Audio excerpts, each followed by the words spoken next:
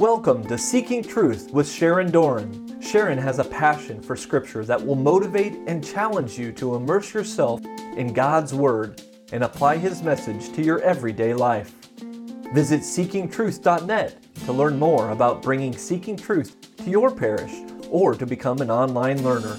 Today, it's part 1 of the book of Genesis, chapters 21 and 22. And now, Seeking Truth with Sharon Doran. Hi everyone, welcome tonight for our discussion of Genesis chapter 21 and 22. Do you remember Abraham asking the Lord, will you indeed sweep away the righteous with the wicked? How hard is it for you right now in this culture, right now today? Hard is it for you to stay righteous in a world where wickedness is swirling all around? Same thing they had to deal with. Remember in Genesis chapter 6, the Lord said, my spirit's not going to contend with humans forever. They're mortal. Their days are going to be numbered now to 120 years. So he sets a time frame on life. It's the psalmist now says 80 or 70 or 80 if you're lucky. Then in Genesis 6, things had gotten so bad. The wickedness of man was so great, and their imagination and the thought of their heart continually evil, that God was sorry he had made humankind. And it grieved him to his heart. And the Lord said, I'm going to blot out everything I've created. I'm sorry I made them. But one man, Noah, found favor in the eyes of the Lord, and he got to start over with a new creation, and 8 in all were saved through those floodwaters. Then we saw Abraham bargaining with God to save the city of Sodom if he could only find 10 righteous people there, because he knew he had relatives. There were not even 10 righteous people in the entire city, and only Lot got that pre-warning that Sodom was going to be destroyed. That was a gift from God to Abraham for his nephew. Abraham, 3 persons speaking in one voice, the Lord came to the tents at Mamre, to the tent of Abraham at the oaks of Mamre, remember. And he sent 2 of them on. 2 of the persons were sent on to give Lot a warning. Lot was hospitable to those 2 angels. And when dawn broke, the angels urged Lot to flee with his wife and daughters. They gave him a warning. They said, do not look back. Do not look behind you. But remember Lot's wife, Mrs. Lot. She never gets a name in the scriptures. Mrs. Lot, the pillar of salt. And the rabbis, I found some information over break. The rabbis in the Midrash and the Agadah, they say that Lot really had 4 daughters, 2 of whom were married and 2 betrothed. The 2 married daughters and their husbands, along with the 2 future sons-in-law, bridegrooms, remained in Sodom and perished, leaving Lot with only 2 daughters after the destruction of the city. And so that's one reason that they give, that perhaps the wife looked back because she left 2 daughters behind, and their husbands, and probably grandchildren and future grandchildren. And so she was longing for her daughters. So she looks back, and the minute she saw the Shekinah glory, the divine presence of God, she was turned instantly into a pillar of salt. And those pillar of salts are still there in the Holy Land, rock formations called pillars of salt. There were not even 10. And the rabbis say that Moses got to see the pillar of salt, Lot's wife, when the Lord gave him the view of the Holy Land, the promised land that he was never going to get to see, to cross into. Joshua would do that, but the Lord let him see Mrs. Lot, that pillar of salt. Anyone in the Jewish faith, anyone who saw Lot's wife, that pillar of salt, was required to recite 2 blessings. The first, blessed be the one who remembers the righteous, looking back for her daughters, expressing thanksgiving and praise to God for having remembered Abraham. And the second blessing, blessed be the true judge, which is God Almighty. He is the true judge. That was recited upon hearing of someone's death and recited for the punishment visited on Lot's wife. There was also a Jewish Haggadah, which is like a parable for the Jews. You know how cows like to lick a block of salt? They need the minerals if you've ever been around cattle. The late Hebrew Haggadah related to Lot's wife standing in her place, and every oxen that comes by licks her feet, licking the salt, getting the minerals. She rises every morning once again to the previous shape of a pillar of salt. So we've seen in our study of Genesis so far how since the first sin, since the fall of mankind, sin has been increasing and increasing and increasing, right? We're just seeing sin, sin, sin, sin, sin. If you've been here every week, you've seen a lot of sin. Well, there's been a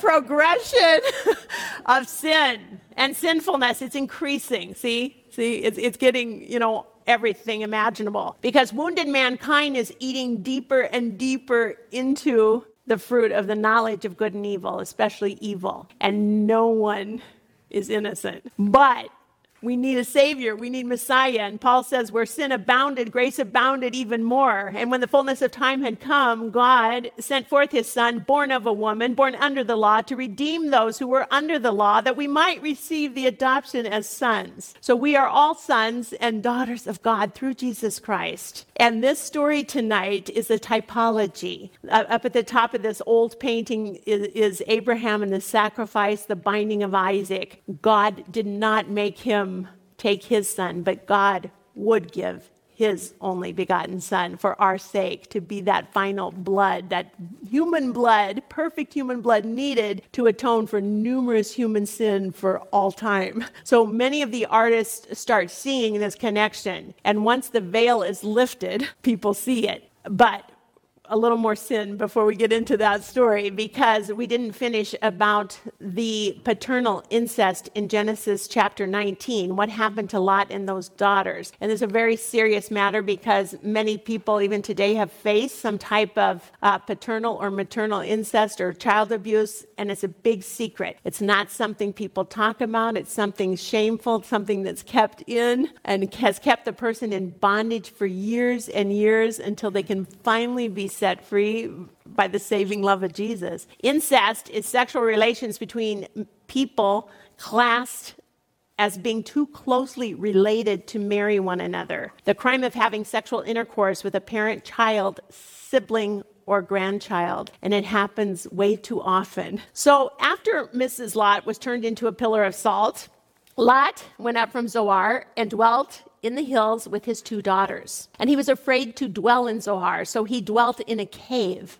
with his 2 daughters. And the firstborn said to the younger, "Our father's old, and there is not a man on earth to come in to us after the manner of all the earth. Come, let us make our father drink wine, and we will lie with him, that we may preserve offspring through our father." So they made their father drink wine that night, and the firstborn went in and lay with her father. And he did not know when she lay down or when she arose. We get another episode of drunkenness. We had this also with Noah, and there was also maternal incest with Noah. Noah got drunk, and Ham went and slept with his mother, Mrs. Noah, and we had maternal incest. Now we have Lot, the male, the father, again, drunkenness, and paternal incest is the sin. And on the next day, the firstborn said to the younger, "Behold, I lay last night with my father. Let us make him drink wine tonight also, and then you can go in and lie with him, that we may preserve offspring through our father." And so they made their father drink wine that night also. And the younger arose and lay with him, and he did not know when she lay down or when she arose.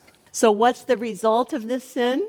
The father didn't know anything was happening, but both daughters get pregnant by their father. And I want you to know this because it's important in Bible history that you know where these countries originated from. Both of the daughters of Lot were with child by their father. We're told in Genesis 19, the firstborn bore a son, and his name was Moab, little Moab, and he became the father of the Moabites. And we'll hear about them all throughout the Bible because they are a real thorn in the side of the Israelites. Moab means in Hebrew from the father. It's paternal incest. And the Moabites will start in time to worship the god Chemosh, little g God. And are there any good Moabites? Yes, Ruth is a Moabite. And she's listed in the genealogy of Jesus Christ in Matthew chapter 1. It's rare for a woman to be mentioned, but very rare for a Moabite woman to be mentioned. She converted to Judaism with her mother-in-law, Naomi. But she becomes the great-grandfather of King David,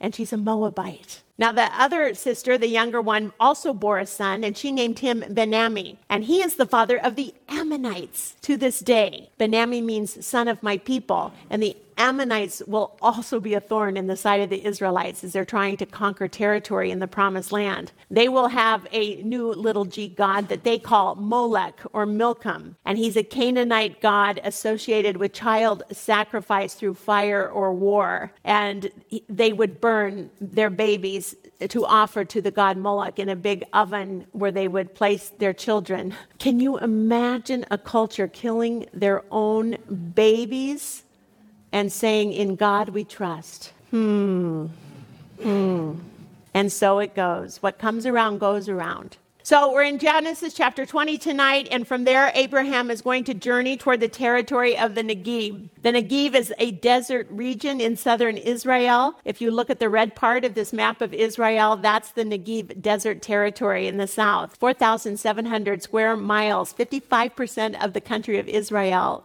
desert. And it joins up there on the side with the Sinai Peninsula. Abraham dwelt between Kadesh and Sur, and he sojourned in Gerar. And this is the area we're talking about where the red arrow is pointing. And he said, and Abraham said of his sister, Sarah, let me start over. And Abraham said of Sarah, his wife, "She is my sister." And Abimelech, king of Gerar, sent and took Sarah.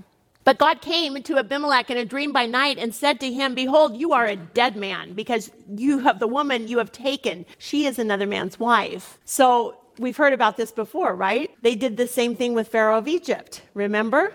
This is God's pedagogy, how he's teaching them over time. She's another man's wife. Abimelech had not approached her yet. We know that. He said, "Lord, will you slay an innocent people? Did he not himself say to me, 'She is my sister'? And she herself said to me, 'He is my brother'? The integrity of my heart and the innocence of my hands, I have done this." And the Lord said to him in the dream, "Yes, I know that you have done this in the integrity of your heart. And it was I, the Lord, the God of Abraham. It was I who kept you from sinning against me. Therefore, I did not let you touch her." Now, Abimelech doesn't know this God, but he's a pretty powerful God. He's appearing to him in a dream. He's saying, "I'm the one who have protected you, King Abimelech. And go and restore the man's wife. Go and restore Abraham's wife. For Abraham is a prophet, and he will pray for you, and you will live, King Abimelech. But if you do not restore her, then know for sure that you will die, and all that is yours." So Abimelech rose early in the morning. This really shook him up. He called all his servants. He told them these things, and the men were very, very much afraid. They are afraid of Abraham's God.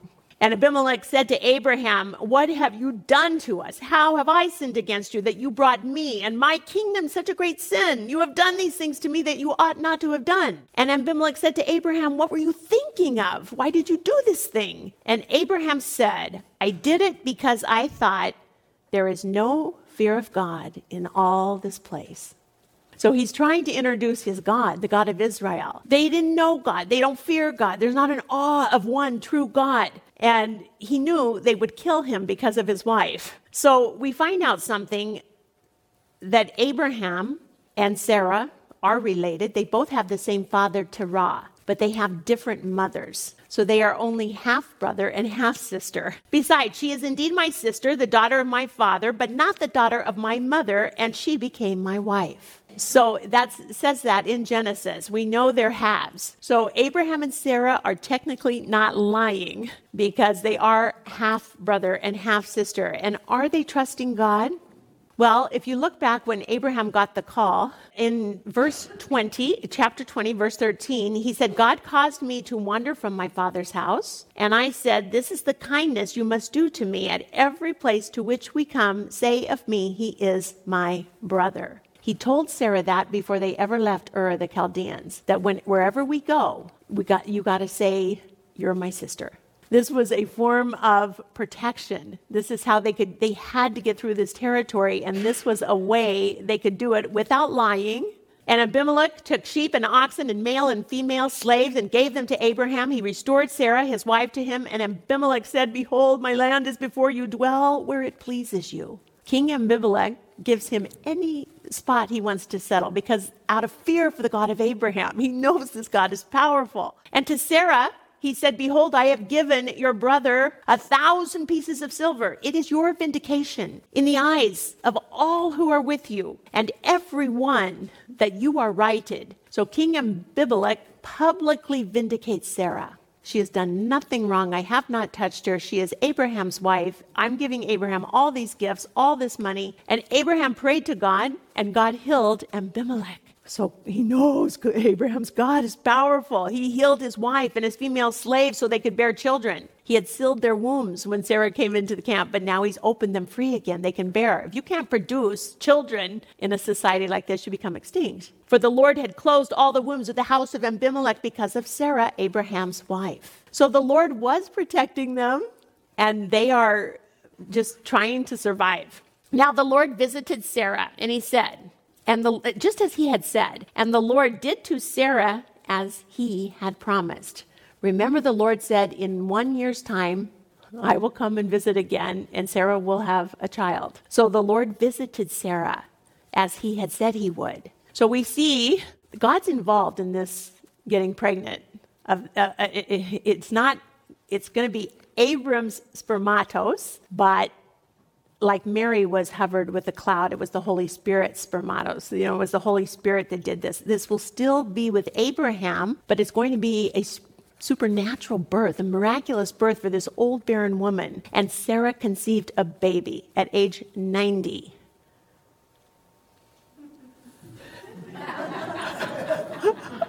Sarah conceived and bore Abram a son in his old age at the time of which God had spoken to him. Now, the Lord had visited, remember, the 3 persons at the tent at Mamre. And he said, I will return to you in the spring, and Sarah shall have a son. And she did. It was a supernatural birth. We know that because Sarah was advanced in age. She tells us it had ceased with Sarah to be after the manner of woman.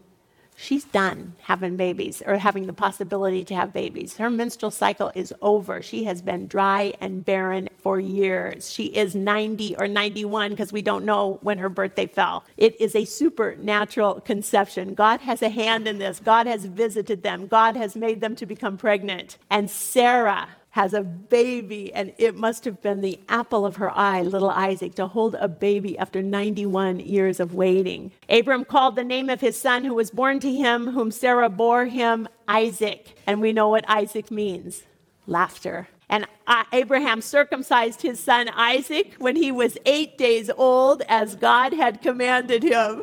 And you're laughing again. Abraham was 100 years old when his son Isaac was born to him. And Sarah said, God has made laughter for me. Everyone who hears will laugh over me. And you guys did. You did. Before this passage was even read, you were laughing. It's funny. It makes us laugh, doesn't it? It's the joy of the Holy Spirit. And she said, who would have said to Abraham that Abraham and Sarah would suckle children, yet I have borne him a son in his old age. She loves this kid. She loves this baby Isaac. He has brought joy into the camp. He has brought laughter. And the child grew. And the child grew and was weaned. And when you're living in the Negev desert and there is no water, you nurse that baby as long as you can. Sarah has had milk come into her body, and she can nurse this baby, and she will nurse him as long as she possibly can. And on the day when Abraham calls a feast, on the day that Isaac was weaned, and I'm guessing that would be about 3 years, because that's what it was for Hannah. She took her son when he was 3 years to the temple, to Eli. I would guess that she nursed him about 3 years, or more if she could. But Sarah saw the son of Hagar the Egyptian, whom she had borne to Abraham, playing with her son Isaac. Well, isn't that nice? The boys were playing together. It's what every parent's dream is, that your boys would play together. But when you look up other translations, it says he was taunting him. He was laughing at him. He was laughing in mockery. He was teasing him. He was making fun of him. He was mocking him, and he was poking fun at him. And nowadays we would say he was bullying him. And she said to Abraham, cast out this woman with her son, for the son of this slave woman shall not be heir with my son Isaac. She wants Isaac to have the full inheritance. He is the son of promise. he is the son from the supernatural birth with her husband. And the thing was very displeasing to Abraham on account of his son, and that would be Ishmael. But God said to Abraham, do not be displeased because of the lad and because of your slave woman. Whatever Sarah says to you, do as she tells you. It is for through Isaac that your descendants shall be named. So God himself is telling Abraham, do what Sarah says. It's through Isaac. I know you love Ishmael, but place yourself in Abraham's sandals for a minute. Ishmael's not a baby. He was 13 when he was circumcised. He'd be 14 by the time Isaac's conception and birth rolled around. Then she weans him another 3 years. This kid's at least 17. And Isaac's 3-year-old, he just got weaned. And you got a 17-year-old teasing a 3-year-old. How does that make you Mama Bears feel out there? Protective of your baby, the sole heir, the promised child, the son of Abraham, the one I gave him, the one who has the inheritance, the one who has the promise of God. And I know what happened to Cain and Abel. They were good brothers too.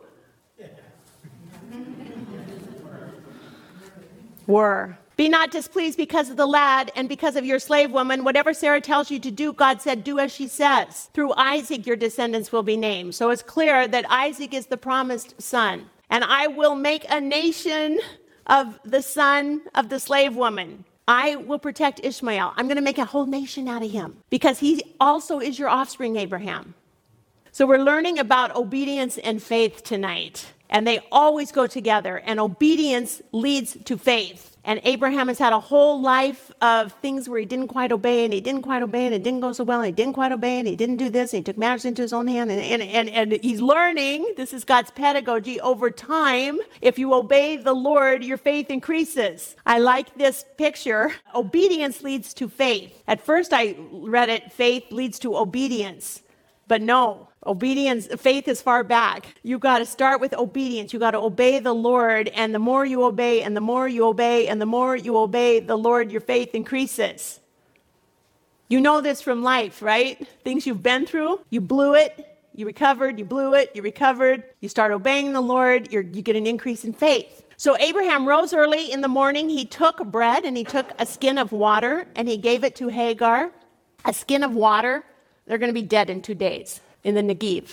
She put it on her shoulder along with the child. That's not a 17-year-old, by the way.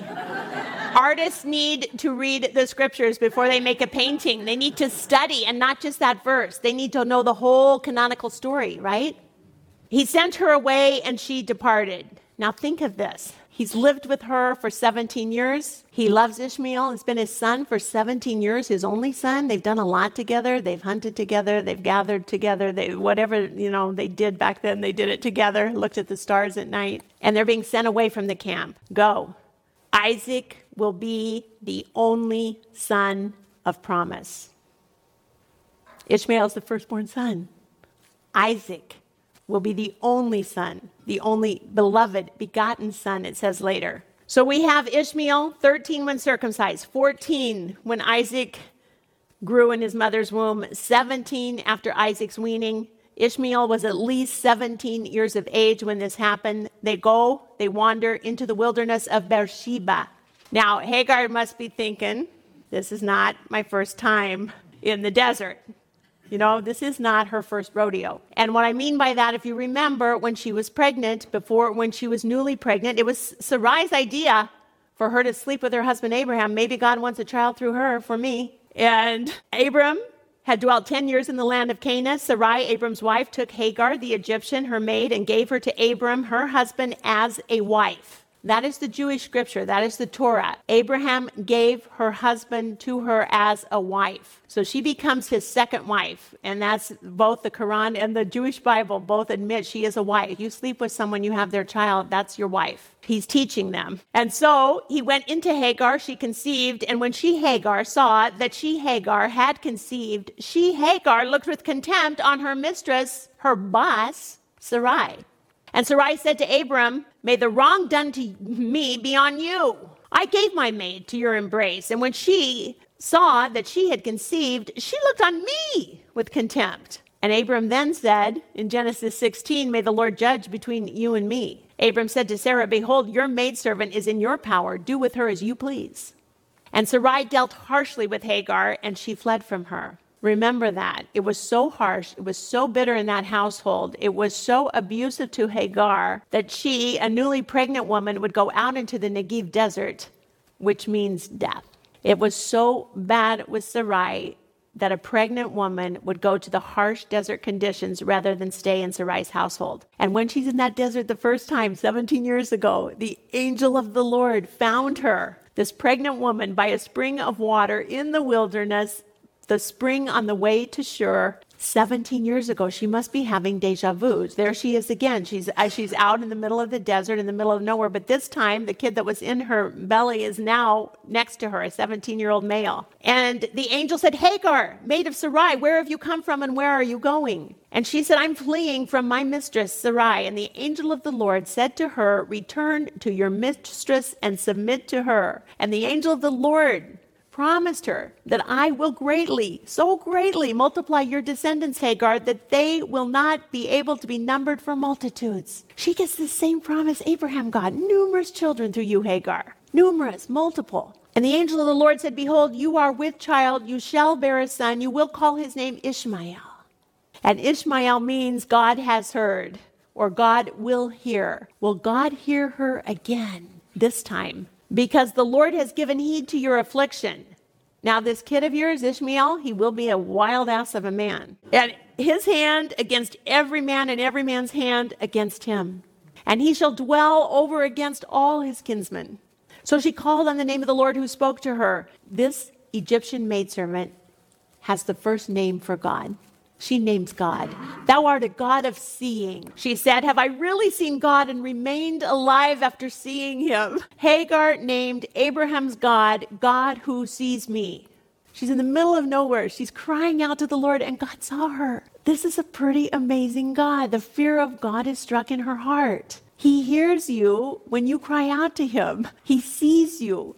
The predicament you're going through right now, he sees you. He knows you. He hears you. He hears your cry. She called the place Beer-lahai-roi, which lies between Kadesh and Berar. Beer-lahai-roi, the well of him that liveth, and the well of him who seeth me. Abraham's God is alive. Abraham's God sees me. Abraham's God hears me. So he's 17 now, Ishmael, and she's going to try it again. She has to go out there and cry out to the Lord again. It's kind of deja vu. Is he going to hear me this time? Because I got a kid now. I got a 17-year-old, and we're thirsty, and our water's almost gone. Will God see me this time? Will you hear me this time, Lord? Will you hear my cry now? Are you still there? Are you still living? Are you still looking at me? Will he that liveth and see her 17 years ago notice her again?